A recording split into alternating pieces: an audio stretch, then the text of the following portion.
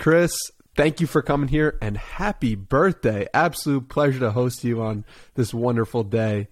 Yeah, Danny, thank you so much for having me. What a wonderful birthday present to be able to share this with you. Yeah, and I asked you how you prefer consuming books because I wanted to get you What I Know for Sure by Oprah, but I was curious if you had read it before. So have you read it before? And can I gift that to you? Read it. Wow. Awesome. I want to ask you, how do you normally consume books? Physical copies are how I do it, but I've been transitioning a little bit to Kindle. I've listened to audiobooks. What I realized is I love consuming content so much, and that is what allows me to interview such a wide range of people. Is it the same for you? Look, I'm the same way. I love consuming content, and it's easier than ever now to consume content with the supercomputer that lives in our pocket, right? I think for me, to go back to the physical or audio or Kindle book question, I love the idea of grabbing a physical book and taking it on a plane or something like that. Like, I feel like you're making an agreement with yourself. Like, I am going to do this thing. When you're listening to an audiobook, you're doing it on the same platform that you write texts and emails and Instagram and take photos. Like, this does so many things that I feel like that when you're adding one more thing onto that, which is listening to a book, it doesn't feel special. It just feels like maybe another podcast episode or something. So I'm actually boarding a flight tomorrow to Philadelphia. So I'm taking a physical book, and there's something about that where you're like, this is something I'm going to do. Yeah, the singular focus of a physical book is really important as well. But yeah, I agree. Yeah, but I will say that, like, the hack of being able to listen to an audiobook on 1.5 times speed is, I mean, that's a huge thing. I just came across this thing on Twitter, which was, it's called bionic reading. Have you heard of that? No. So basically what they do is they highlight certain parts of the words that in a paragraph, and you can read faster as a result of doing it. It feels like your brain is on steroids because you're reading so fast. It's so easy. So, wow, I'm going to have to write this down. Bionic reading? Yeah, I'll send you a link afterwards. Okay, please do. I want to take it back to you, your story, go deep on your history, way before bionic reading. And I'd love to start with the fifth period. What was the fifth period all about? Wow, the fact that you even know what the fifth period is.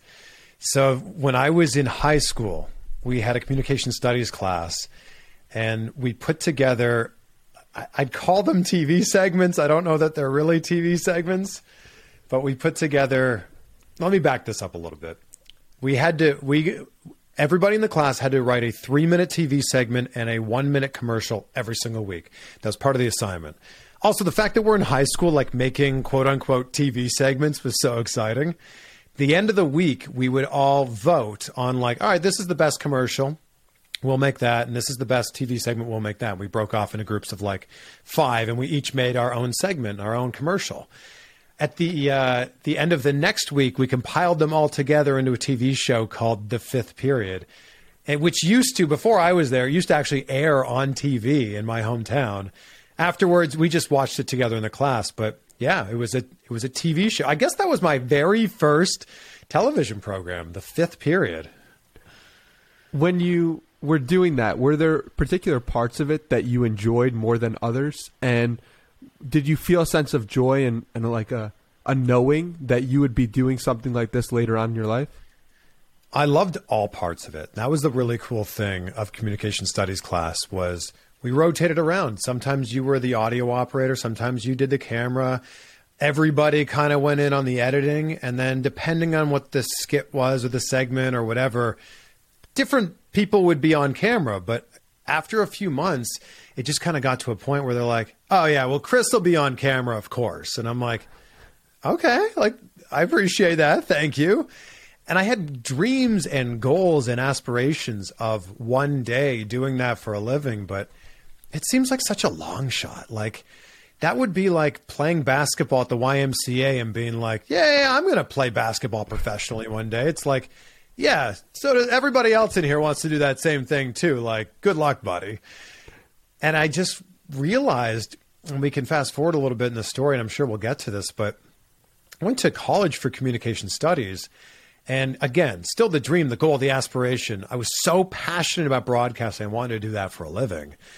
And it wasn't till my senior year when I woke up one day and it just hit me of like, oh yeah, when we graduate at the end of this year, we got to go work for the rest of our lives. And that hit me so hard, like a ton of bricks, because, I was 21 at the time. You can't fathom what the rest of your life feels like. You can barely fathom that you went to college for these 4 years. So I was just, in that moment, I decided I didn't want to be one of those people that hated their job. Why? I knew too many people that couldn't appreciate Sunday and couldn't enjoy Sunday because they knew they had to wake up early the next day and go to a job they didn't like. So that for me was the catalyst of like changing my life, at least changing my perspective. If I could try really, really, really hard to be on TV or be on the radio and fail, at least I could say I tried. And I think there's too many people that look at the big task in front of them. They look at the mountain in front of them and they go, I could never make it up that thing, or I could never accomplish this thing. And then they never even start. So for me, it was like, I'm just going to start. I'm going to put everything I have into this. And if it doesn't work out, I can't look back and go, well, what if I did this thing? What if I did this thing? I'm going to give it my all. And if it doesn't work out, it just wasn't meant to be. What made you say that, or what made you act on it, where a lot of people might say that, think that, or feel that, but acting on it, to me, feels like a different thing? What made you act on it? I felt like there was like this white space. Like I knew what all my other classmates were doing, which was going to class and taking notes and writing the essays and taking the tests. But I knew that nobody, at least where I went to school, was trying to do anything like in the community. And there was a community-run television station in the town that I went to college in. Of course, there was a bunch of radio stations there as well. And there was also a TV station there, a CTV affiliate, CTV in Kitchener.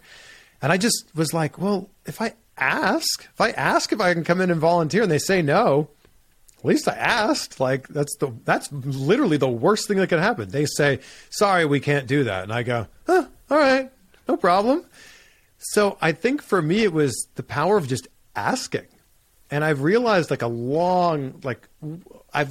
a long time, and I realized that up until that point in my life that all you got to do is ask. Like life gives you what you ask from it. And if you don't ask, the answer is always no. So I figured, well, I might as well ask and see what I can do. And I also think that there's like this love and this appreciation for students, especially when they're in college or university.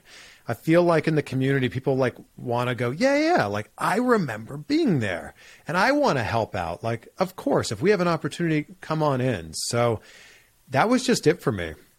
Figured ask. And if you hear no, all right, on to the next one. And asking is something that you have learned and perfected so much over the past 20 years. Literally asking questions. And so I'm curious, as somebody who has asked questions for 20 plus years and probably before then in the fifth period, what makes for a good question and what helps create a sense of connection between you and the person you're asking? I think for me, a good question begins with asking like the obvious thing that anybody that's watching or listening would want to know the answer to, especially if it's somebody that maybe isn't that well known. I think that you've got to ask the question. Like, I remember this actually specifically. I did an interview. My very first wrestling interview was in 2007 with Bobby Lashley. He was the ECW champion at the time. I was living in Vancouver and I was hosting a show called 969 on MTV2 Canada. And I was so excited, massive wrestling fan. Here's my chance to do my first like professional interview with a wrestler. And he comes, he has the big ECW championship belt. We do what I thought was like a great 10, 12-minute interview. And then I show my boss when we're ready to air it. And she goes, you didn't ask him about the belt. And I go, what do you mean? She goes, he has a big, giant, shiny belt on his shoulder. And you didn't even like ever mention it or explain it. And I went, oh yeah, I mean, everybody knows what it is. It's a wrestling belt. She's like, no, not everybody knows what that is. You could have made a great bit with that belt. Maybe you would have held it. Like you didn't ask him about it. And I went, huh, that's a really good point. So I think that's a great jumping off point. I think that, we all have those people whether you watch them on TV or you listen to their podcast or whatever it may be, there's like that burning question that you've always wanted to ask. And if we've learned anything, that when you type those, questions into Google, other people are often asking the same thing, right? That's the great thing about Google is like, I feel like there's no question that hasn't been asked in there. So I think that it begins with something like that, but I also think it begins with asking it in a way that perhaps hasn't been asked before.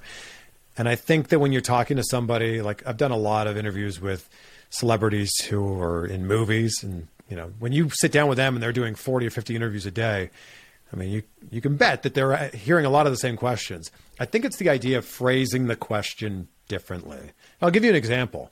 Instead of saying to an actor like, what was it like working with Steven Spielberg?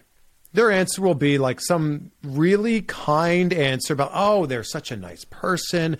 They're so great. It was just unbelievable. All the movies he's been part of, and now I get to be a part of it.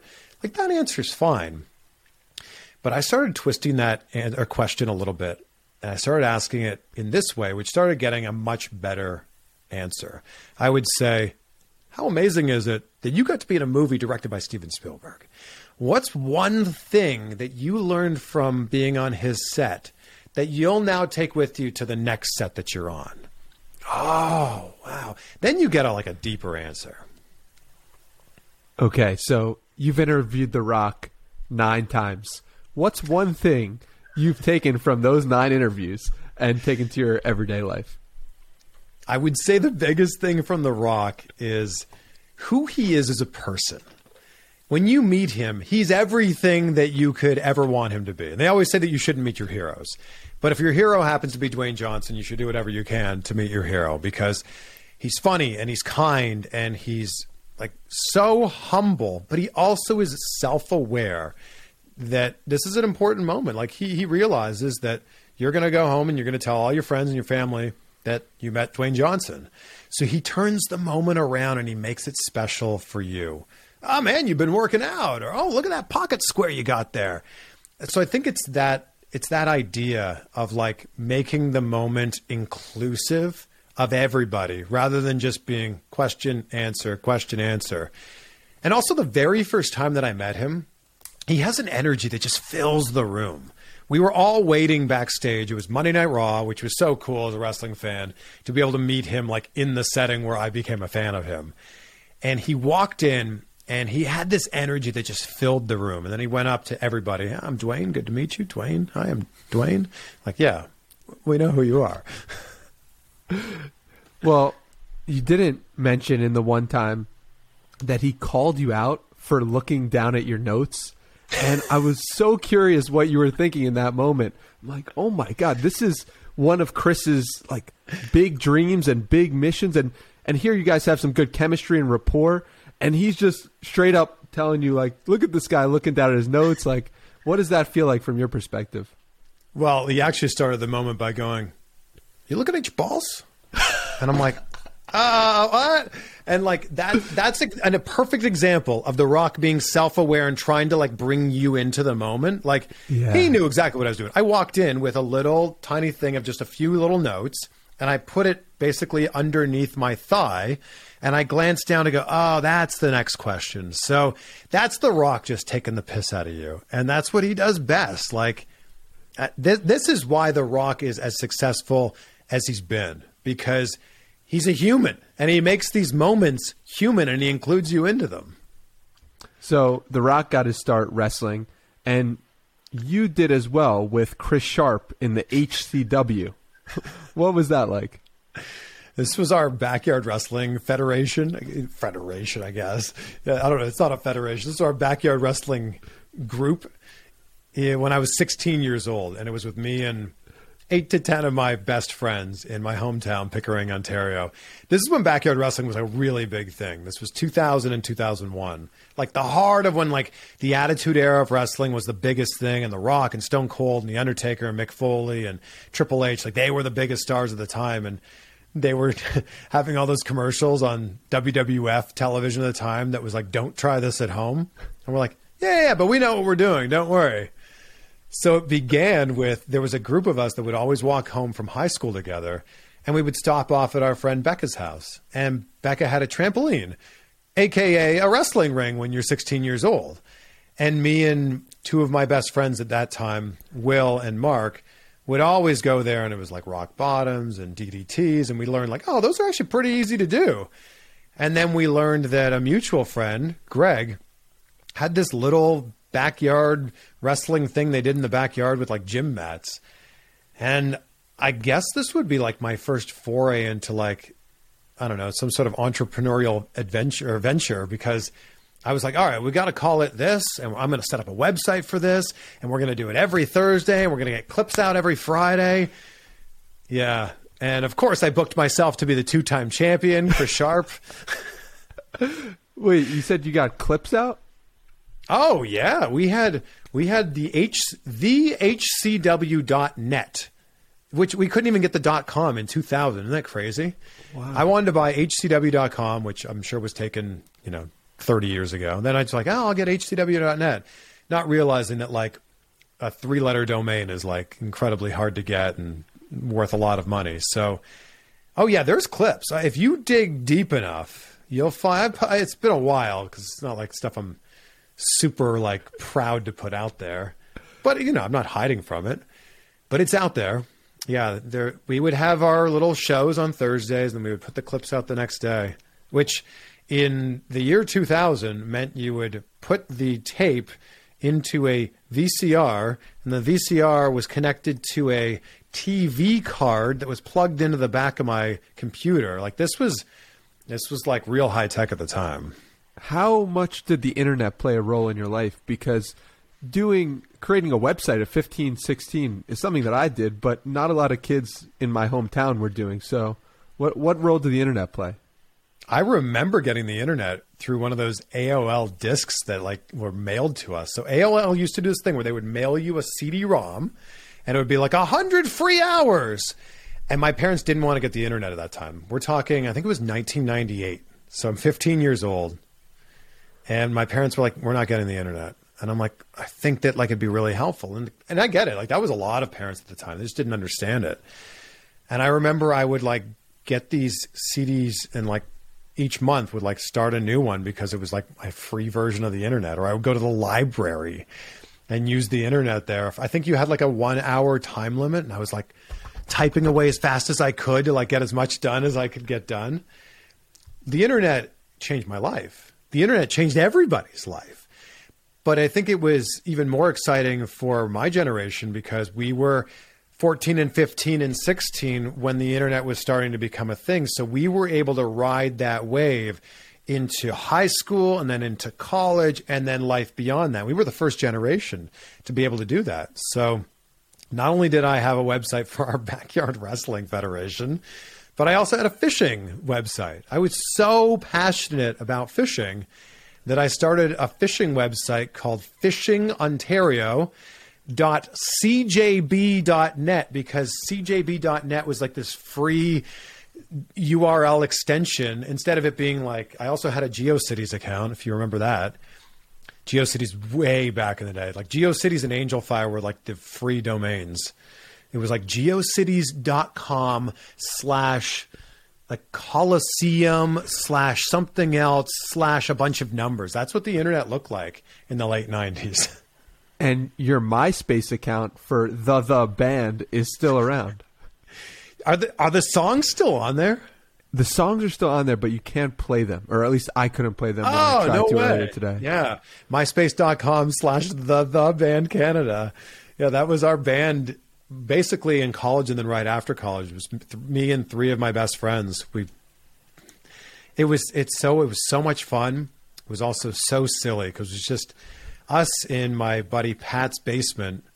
And I'm going to be honest, I played guitar in the band and I sang backup. Pat did most of the work. Like our friend Pat McCormack was so talented. He could play every instrument and he could sing. And then when it came time to actually record the songs, like Pat would do most of the work. And I'd just be like, yeah, I'll just play these 3 chords right here. Were you the one responsible for uploading it or was Pat? Pat did most of that stuff. I was just responsible for like showing up. Actually, I wrote some of the songs with Greg, who's our lead singer. I'm talking about this like it was a real band. I guess it was. But yeah, it was so much fun. I still like whenever I pick up the guitar, I'll play a few of those songs just because, I don't know, there's something about music that's so nostalgic, right? And I think that Eric Church sings about this in his song Springsteen, like, funny how a melody sounds like a memory. And it's that idea of like hearing a song and instantly it takes you back to a moment in time. And I think that that's a really fascinating thing for me. Like the second I start playing one of our songs, like Laid, or so many silly songs, like It Was is another one of the songs. It takes me back to an exact moment in time. And I love that.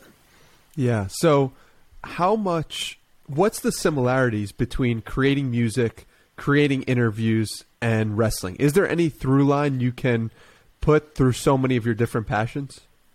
I would think that the main through line is just creativity. Yeah. And also in all three of those things that you just listed and all the other things that I'm passionate about, it's just the idea that like it's possible. And I think that way too often someone will see someone on stage at a rock concert and be like, oh man, I wish. And it's like, well, stop wishing and start doing. Like they didn't just wake up and know how to shred on the guitar. Like they learned how to do it. And I think that that's a really big thing is like, don't be afraid of step one. Don't be afraid to fail. Like I'll use the guitar as an example because we've been talking about this. You're going to be awful for the first like 6 months and your hands are really going to hurt where you're putting your fingers on the frets. But it's a matter of like realizing that you're better today than you were yesterday. And then you're going to be better the next day than you were today. And like, I think it's continuing along in that path. And I think that far too often people will see someone who has success, whether that's in business or in sports or in music or in life, whatever it happens to be. And they just go, well, it must be good for that person. It's like, yeah, but they worked really, really, really hard. And so often we don't hear that part of the story. And that's what I love to do on my podcast. I love to break down people's stories because too often we just see the finished product. And I think we can blame social media for a lot of that. We just see the finished product because it's all shiny and nice. And that's what gets, a lot of attention and engagement on TikTok or Instagram. But what we don't see is like the journey along the way. And like, where were they at 5 years into this journey or 10 years into this journey? Instead of seeing Tom Brady with 7 Super Bowl rings, like where was he along this way? And I think it's so interesting to see that because when you can see that that's possible with somebody else and that they've accomplished something, then you know that it's possible for you too. When was the first time you learned that lesson? Well, look, I'm learning that lesson every single day, but I think that the first time I learned it, I mean, if we're going way back here, the first thing that pops into my mind was the first sport I played was t-ball. And I remember like there's a learning curve with any sport, but with t-ball, it's the idea of actually getting the bat to hit the ball and not hit the tee. So I think that that was part of it. Like it's just that learning curve, and then baseball into hockey. And then from hockey, I played a bunch of other sports, but it was the idea of like, all right, if I can be better now because of this practice I had or this game that I had or this experience that I had in a game. Guitar was another one. I picked up guitar when I was 16 and really, really long process. And like, you really have to commit to the idea of like, all right, this pinky goes here and then the ring finger here. And then like, your hand's like this weird shape and you're like, oh, that's a G chord. Okay. So I think it was that idea of like, this sounds better now. And then you'd play it for your friends and they're like, wow, you've gotten so much better since I heard you 2 weeks ago. And like that positive reinforcement, I think really helped a lot too. Yeah. And the thing that keeps popping up for me about your story is just how many different things you're willing to step in the arena for. Literally wrestling, music, fishing, putting yourself out on the internet. Like, why are you so comfortable stepping into the arena? I'm just a passionate person. And when I find the thing that I'm passionate about, I dive all the way in. I don't check the depth of the water. I don't check the temperature of the water. Just dive in. And I'm this way with everything in my life. So I just bought a house and we want to renovate the kitchen. And instead of just being like, all right, like give me a kitchen with some nice cabinets, I'm like going into detail of like, all right, do I want a 30-inch range, a 36-inch range, or a 48-inch range? All right, well then now I should Google what the best brand is. Ooh, that seems expensive. Maybe I should Google what the best mid-range brand is. All right, and then like, I crawl into bed at like 10 o'clock because I've gone down a wormhole, like, or I go down this wormhole of like, I'll just look at a few more reviews here. And that's just the way I am with everything in my life. And I don't know why that is. My mom will tell you that I've always been that way, but that's just how I am. Like when I get excited about something, I get really, really, really excited about it. So I think that that's really helped me in like my broadcasting career. I think that's helped me with what I'm doing with podcasts.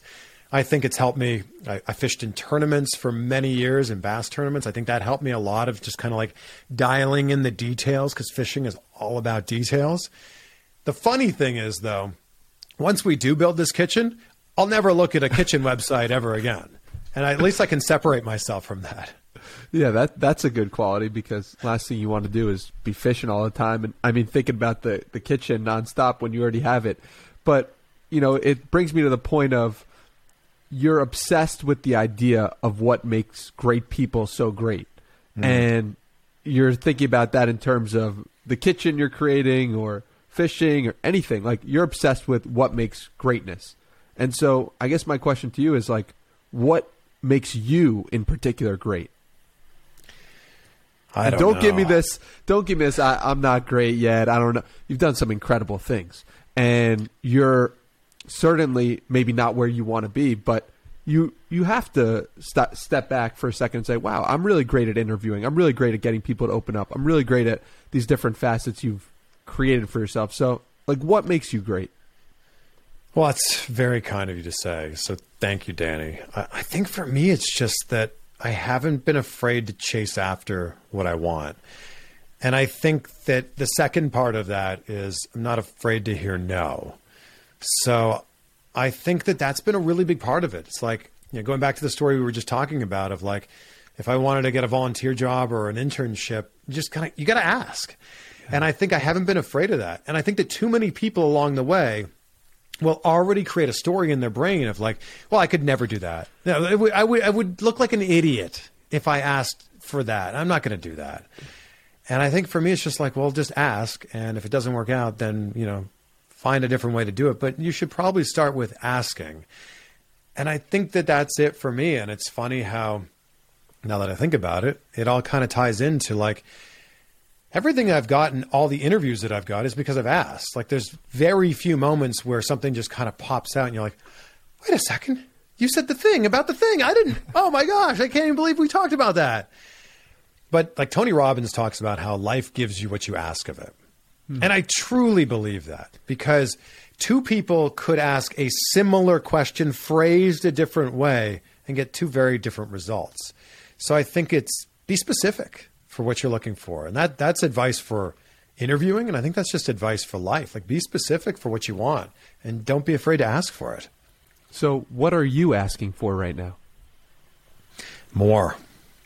That's been a big thing for me is I just want more, like more of everything. Like I feel very, very grateful to be able to wake up and do something that I'm excited to do every day. And then, go to bed at night and be proud of what I've done that day. And that's how I've always defined success. So for me, it's just, I want more. Like I want to be able to do that, but like turned up, and also like do more of the things that really juice me and turn that up too. So yeah, the simple answer is just more. Yeah, I love that. So we've spoken about how you have this great skill of asking and being willing to ask and put yourself out there. And I'm curious what you would tell people who don't have that skill or are trying to build this skill. What would you do? What are small things you might do to help build it? I would say read the situation. That's a really big one. And I think that that's a really big part of interviewing too, is just like learning how to listen and be present. But in terms of like asking, I'd say just start with small things. Like start with really small things, and the biggest thing, don't be afraid of what the answer is going to be. I think too many people psych themselves out as like, well, I could ask this, but if they say no, then what? It's like, well, I don't know, figure it out then. But like, don't go into it with this attitude of it's not going to work out. That's not going to help anybody. So I would say just start with small things, like really small things. Like maybe next time you're at dinner, be like, hey, would it be okay if you gave us an extra loaf of that bread? And the answer is going to be, sure. So I would say just start with really small things and go, wow, I never realize that. And also, unless you're really putting somebody out, like one of the big things in LA is like, you never ask your friends to pick you up from LAX. Like that is like the cardinal sin, because the airport's just such a disaster with all the construction going on and all the traffic that's always there. So I'd say like, don't ask something that's like inconvenient for somebody. Like, hey, could you take 2.5 hours out of your day to drive me to the airport? And then if you're not doing anything on Friday, could you also pick me up? I'd say just start with like really small things that are like, that require minimal to no effort on the person who's giving it to you. Like if you're, like I said at the restaurant, I think that's a perfect example of it. Yeah, that's a great example. And Noah Kagan, who I recently interviewed, has this great idea of like, ask for 10% off your coffee and see what the person says. And just you can't say like, this is for a challenge or this is because someone told me. Like, just ask for it and see what happens. And just getting comfortable with the idea of rejection is so powerful. Yeah, I had Chris Voss on the show, former FBI negotiator. And I mean, that episode was so powerful because there's so many little things. You don't even realize that you're in a negotiation with a lot of different things in your life all the time. And he talks about like when you're checking into a hotel, just like really simple things. Like he'll say something like a joke, like, "Oh, do you have the Chris discount?" And they'll be like, "The what?" "The Chris discount. My name's Chris." And even if they don't give you any sort of discount, they'll just like, it might make their day or might make them smile or might get them out of the routine that they're into, So just little things like that. Or maybe they'll go, "Oh, we don't have the Chris discount, but how about we say you're a AAA member?" And you're like, "Sounds good to me." You don't get it unless you ask first. I will often joke now when I check into a hotel. Total joke, and it's worked a few times, but they'll say, "Oh, we have you here for 2 nights and a single king." And I'll be like, "Well, I'll just take your finest room, whatever your finest room is, I'll take it." And sometimes they'll be like, "Well, actually, we do have a suite. I'll upgrade you to a junior suite." And you're like, "Okay." That's the best.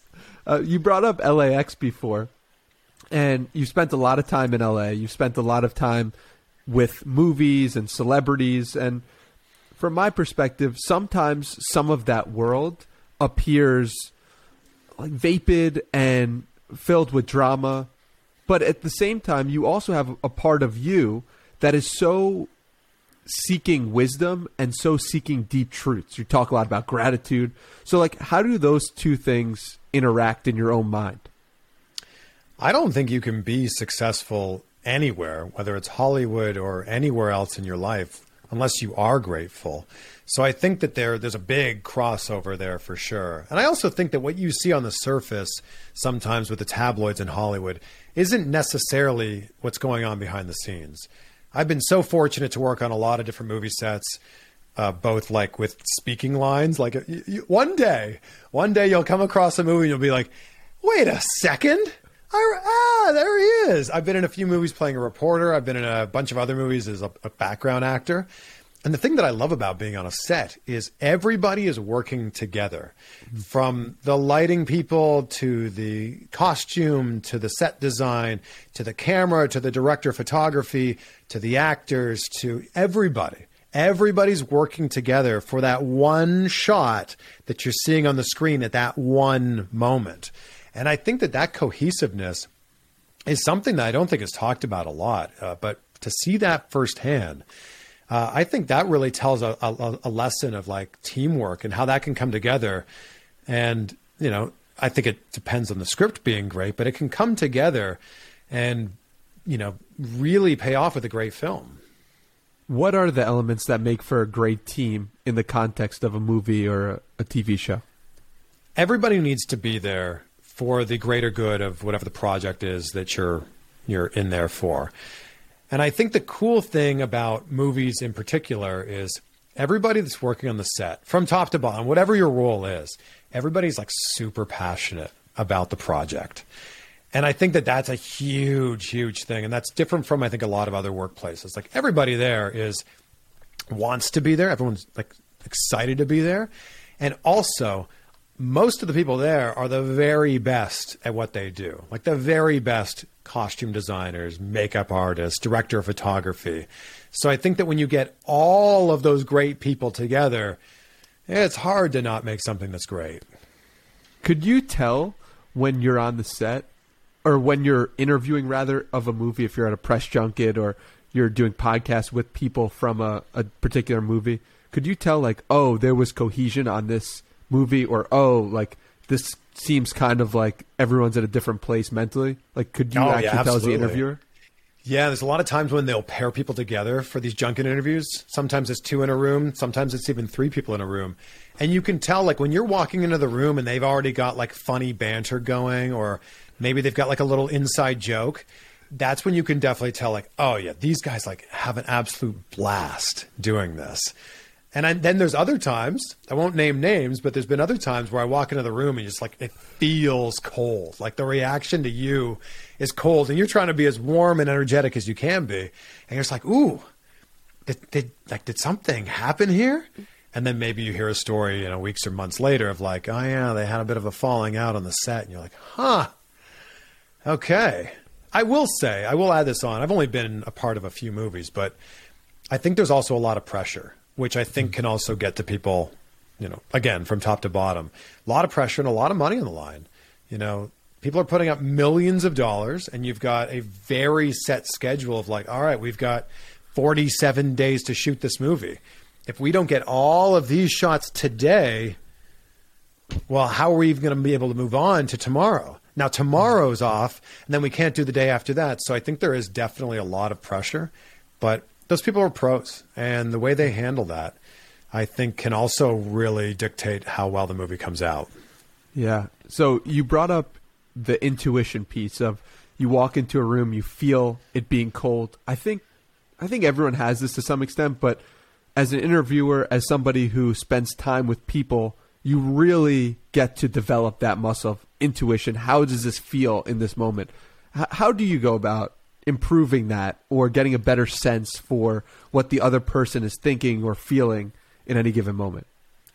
The biggest lesson that I learned is that the interview begins either when you walk into the room or if it's a virtual interview, like the second that person pops up on your screen. And I made the mistake early on. And let me kind of set the table here. When you go to do a junket interview, which is the one where the celebrity sits in like a hotel room and then every 5 minutes a new reporter like cycles in, you're sitting in the hallway ready to go into that room that has, Dwayne Johnson's name on the door or Meryl Streep or Keanu Reeves or whoever, Denzel Washington's name. So you're in the hallway, that interview is going on behind the closed door with somebody in front of you in the line, but you're in the hallway and you got to be quiet. So you're talking with your colleagues and your friends and you're being quiet and like, yeah, no, I really did like the movie. That one scene towards the end was so good. So you're doing this and then you got to walk in the room and bring the energy like in a second. And I realized that like that shift for me was really difficult to do early on. You're going from whispering to like trying to be like a 10 out of 10, as energetic as you possibly can be. And I remember watching back on like some of my other interviews, like early on in my career and being like, ooh, those seem a little flat. Yeah. Like I wasn't bringing it. Like that doesn't feel like me. So I just started to kind of realize that when the door opened and it was your turn, or if you're on a red carpet and that person is walking up to you, like it begins now. So I think that was a really big thing. And I also believe that the bigger that your energy can be, like people like to match energy. So if you have big energy, they're going to pep themselves up a little bit. Yeah. If you have low energy and you're, sitting back in your chair, they're going to do a little bit of that too, unless they're an absolute professional. But I think that that's a big part of it. Like try to bring the energy that you want to hopefully have them match. Yeah, that's a really great tip. And it's funny because I was just reviewing some of my most recent interviews and I'm like, this is interesting because what I imagined is different than how it came out on the screen. I thought I was being grounded and present. And then I'm looking at it, I'm like, wow, this looks flat to me. Like, why didn't I bring more energy here? What type of tips can you tell a new or a novice interviewer like myself?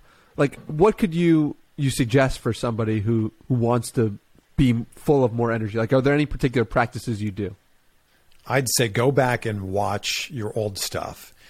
And if your old stuff doesn't make you cringe a little bit, then you are not heading in the right direction. Like, you should be watching your stuff from 6 months ago and a year ago and going, ooh, could have worded that a little bit better. Or, ooh, what was I thinking there? So I think that that's a really big part of it. And get comfortable seeing yourself on camera.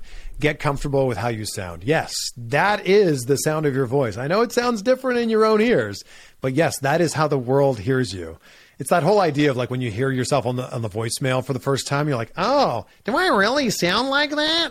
Like, yes, you do. And the quicker you can get comfortable with, yeah, this side of your mouth moves up a little bit when you talk, or you do this weird thing with your eyebrows, the quicker you can get comfortable with that, the quicker you'll be able to improve and get better. So, and that's easy now because, again, we have a camera that's in our pocket.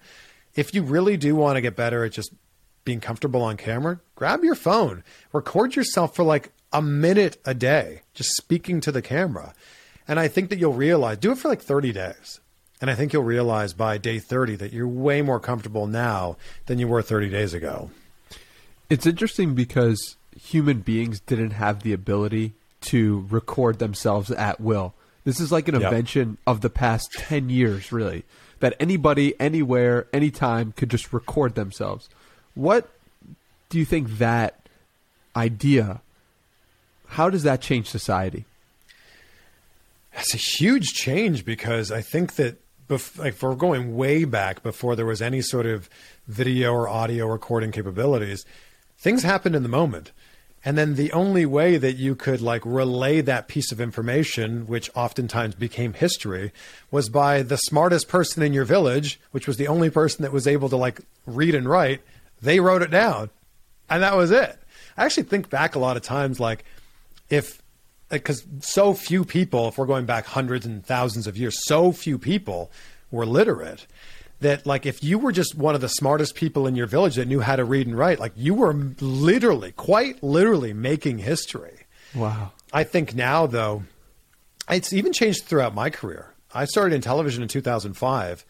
And if I wanted to record something, I had to go into the TV station, grab a very large, very heavy, very expensive camera, set it up on a tripod, white balance it, like do the whole thing, and then hit record and then put this DVC Pro tape into a tape deck. Like there was a lot of steps. And then I think the iPhone changed a lot of things. We spoke earlier about how the internet changed everything. Absolutely. Internet, game changer. The iPhone kind of took the internet and put it in our pocket here. And I think that that's been a massive, massive shift, especially for somebody who wants to be on camera. Now you can just record yourself. This is the most exciting thing now. You can be famous on TikTok or Instagram or YouTube in a way that you never could have before by creating your own content. So I think that there's been a shift from broadcasting, which is quite literally that, broad, to more niche casting, which is like, if when we're done this interview, if I want to go on YouTube and just watch NSYNC singing the song Bye Bye Bye live, like how niche is that? I can do that. And I can watch those videos for the rest of my day. And 20 years ago in the MTV generation, if you wanted to watch music videos, that was it. You turned on the TV and you hoped that you liked a few of those songs, and that was it. So I think that this idea from broadcasting down to niche casting has just changed everything. Like you can be an expert on the nichiest of niche things. You could be an expert on like natural peanut butter, not natural foods, not whole foods, not healthy foods. You could be an expert on like one specific type of peanut butter. Like that's mind blowing to me. Yeah. Well, what would you do if you're graduating college today instead of 20 years ago? What would change? What types of things would you do? Would it still be go to a TV station or try to get an internship there, or would it be something else? the reason that I got an internship that led to me at first being a news reporter was because that was the only way I could be on TV. I wanted to host a TV show. I was so inspired by Roger Lodge, who hosted this show Blind Date. I wanted to like host a dating show. Like I wanted to host like a studio type of show, but those opportunities didn't really exist, especially in Canada. So it was like, all right, well, how can I get on TV? The local news station. Okay, great. Well, then could that turn into MTV or Much Music or something else from there? Possibly. I'd say that now, if you're graduating from college and you want to be a content creator or a broadcaster, I would say if you're just starting now, you're probably already starting a little bit late. I mean, I would think that if somebody already has the dream and the goal and the passion to do it, they've probably been making videos for a long time. Like, I mean, Mr. Beast is a great example. He was making videos for a long time before we knew who Mr. Beast was. And then it finally took a video for him to pop off and, now look at the success that he's having. But I would say just lean into what you're really passionate about. And if you don't know what you're passionate about, lean into the things that you like, because those could be like the gateway to the things that you're passionate about. So if you love playing guitar, maybe pick up the guitar like once a day and make sure that that's a thing you do. If you love making videos, well, make it a goal that you're going to make 2 videos every week. Or if you have a podcast, like make this agreement with yourself that you're going to put out X amount of content per day, per week, per month, whatever it happens to be. And don't ever waver on that. And the day that it stops being fun for you is probably the day that you stop doing it. And I would also say that if we're talking about content creating specifically, I think you got to love every aspect of it. Maybe you're not going to be the best, camera operator. Maybe you're not going to be the best editor.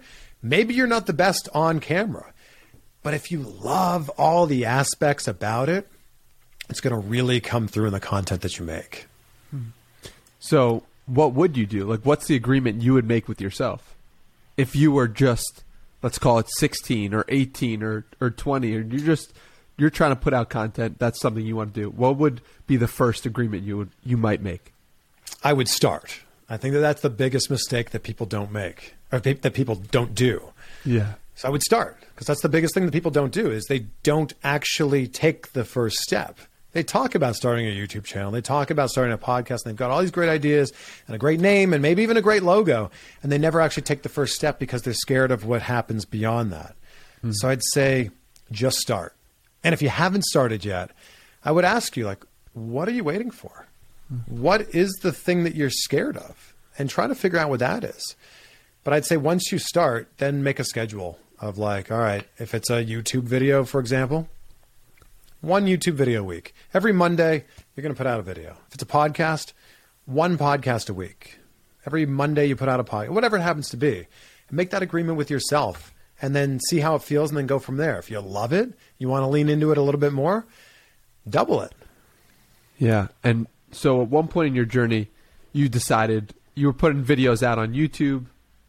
You were also broadcasting for television. So it was like this multi-edged sword. And then you decide to go all in on the next generation of media and how that's going to play out. And I know that Tyler Perry played a critical role in that occurring. Could you talk a little bit about that? I'd interviewed Tyler Perry a bunch of different times, and he was always so kind to me. And I remember after, like, maybe it was our 3rd or 4th interview, he said, dream bigger. I'm like, oh no, like things are pretty good. Like I'm hosting this TV show. I get to talk to great people like you. I've got this fishing company that I just recently started. It's doing really well. It's called Woo Tungsten.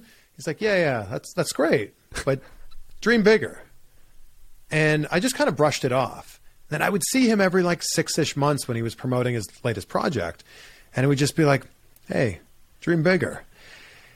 And that really, like those 2 words really started like ringing around in my head. And I was like Tyler Perry's story is a fascinating story. He's no more talented than you or I, but he quite literally did that exact thing. He dreamed bigger. And look at the life and the career that he's had as a result of that.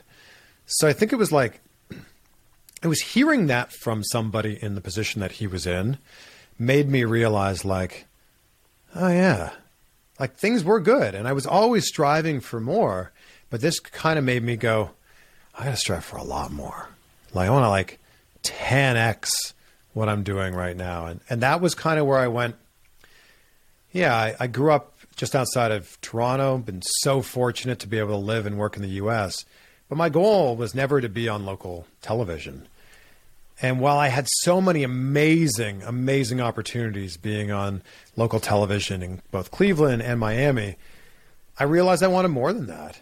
And that was when I decided to bet on myself and dream bigger. Were there anything in particular that you did to dream bigger or to take bigger actions? Was it like uploading more YouTube videos or going out of your way to do certain things? I started to realize that if I was willing to do the things that other people weren't willing to do, I was going to get the results that other people weren't going to get.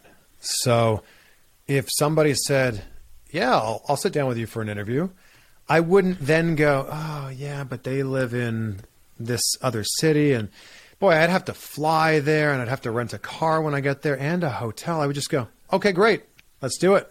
And I would figure it out on the back end.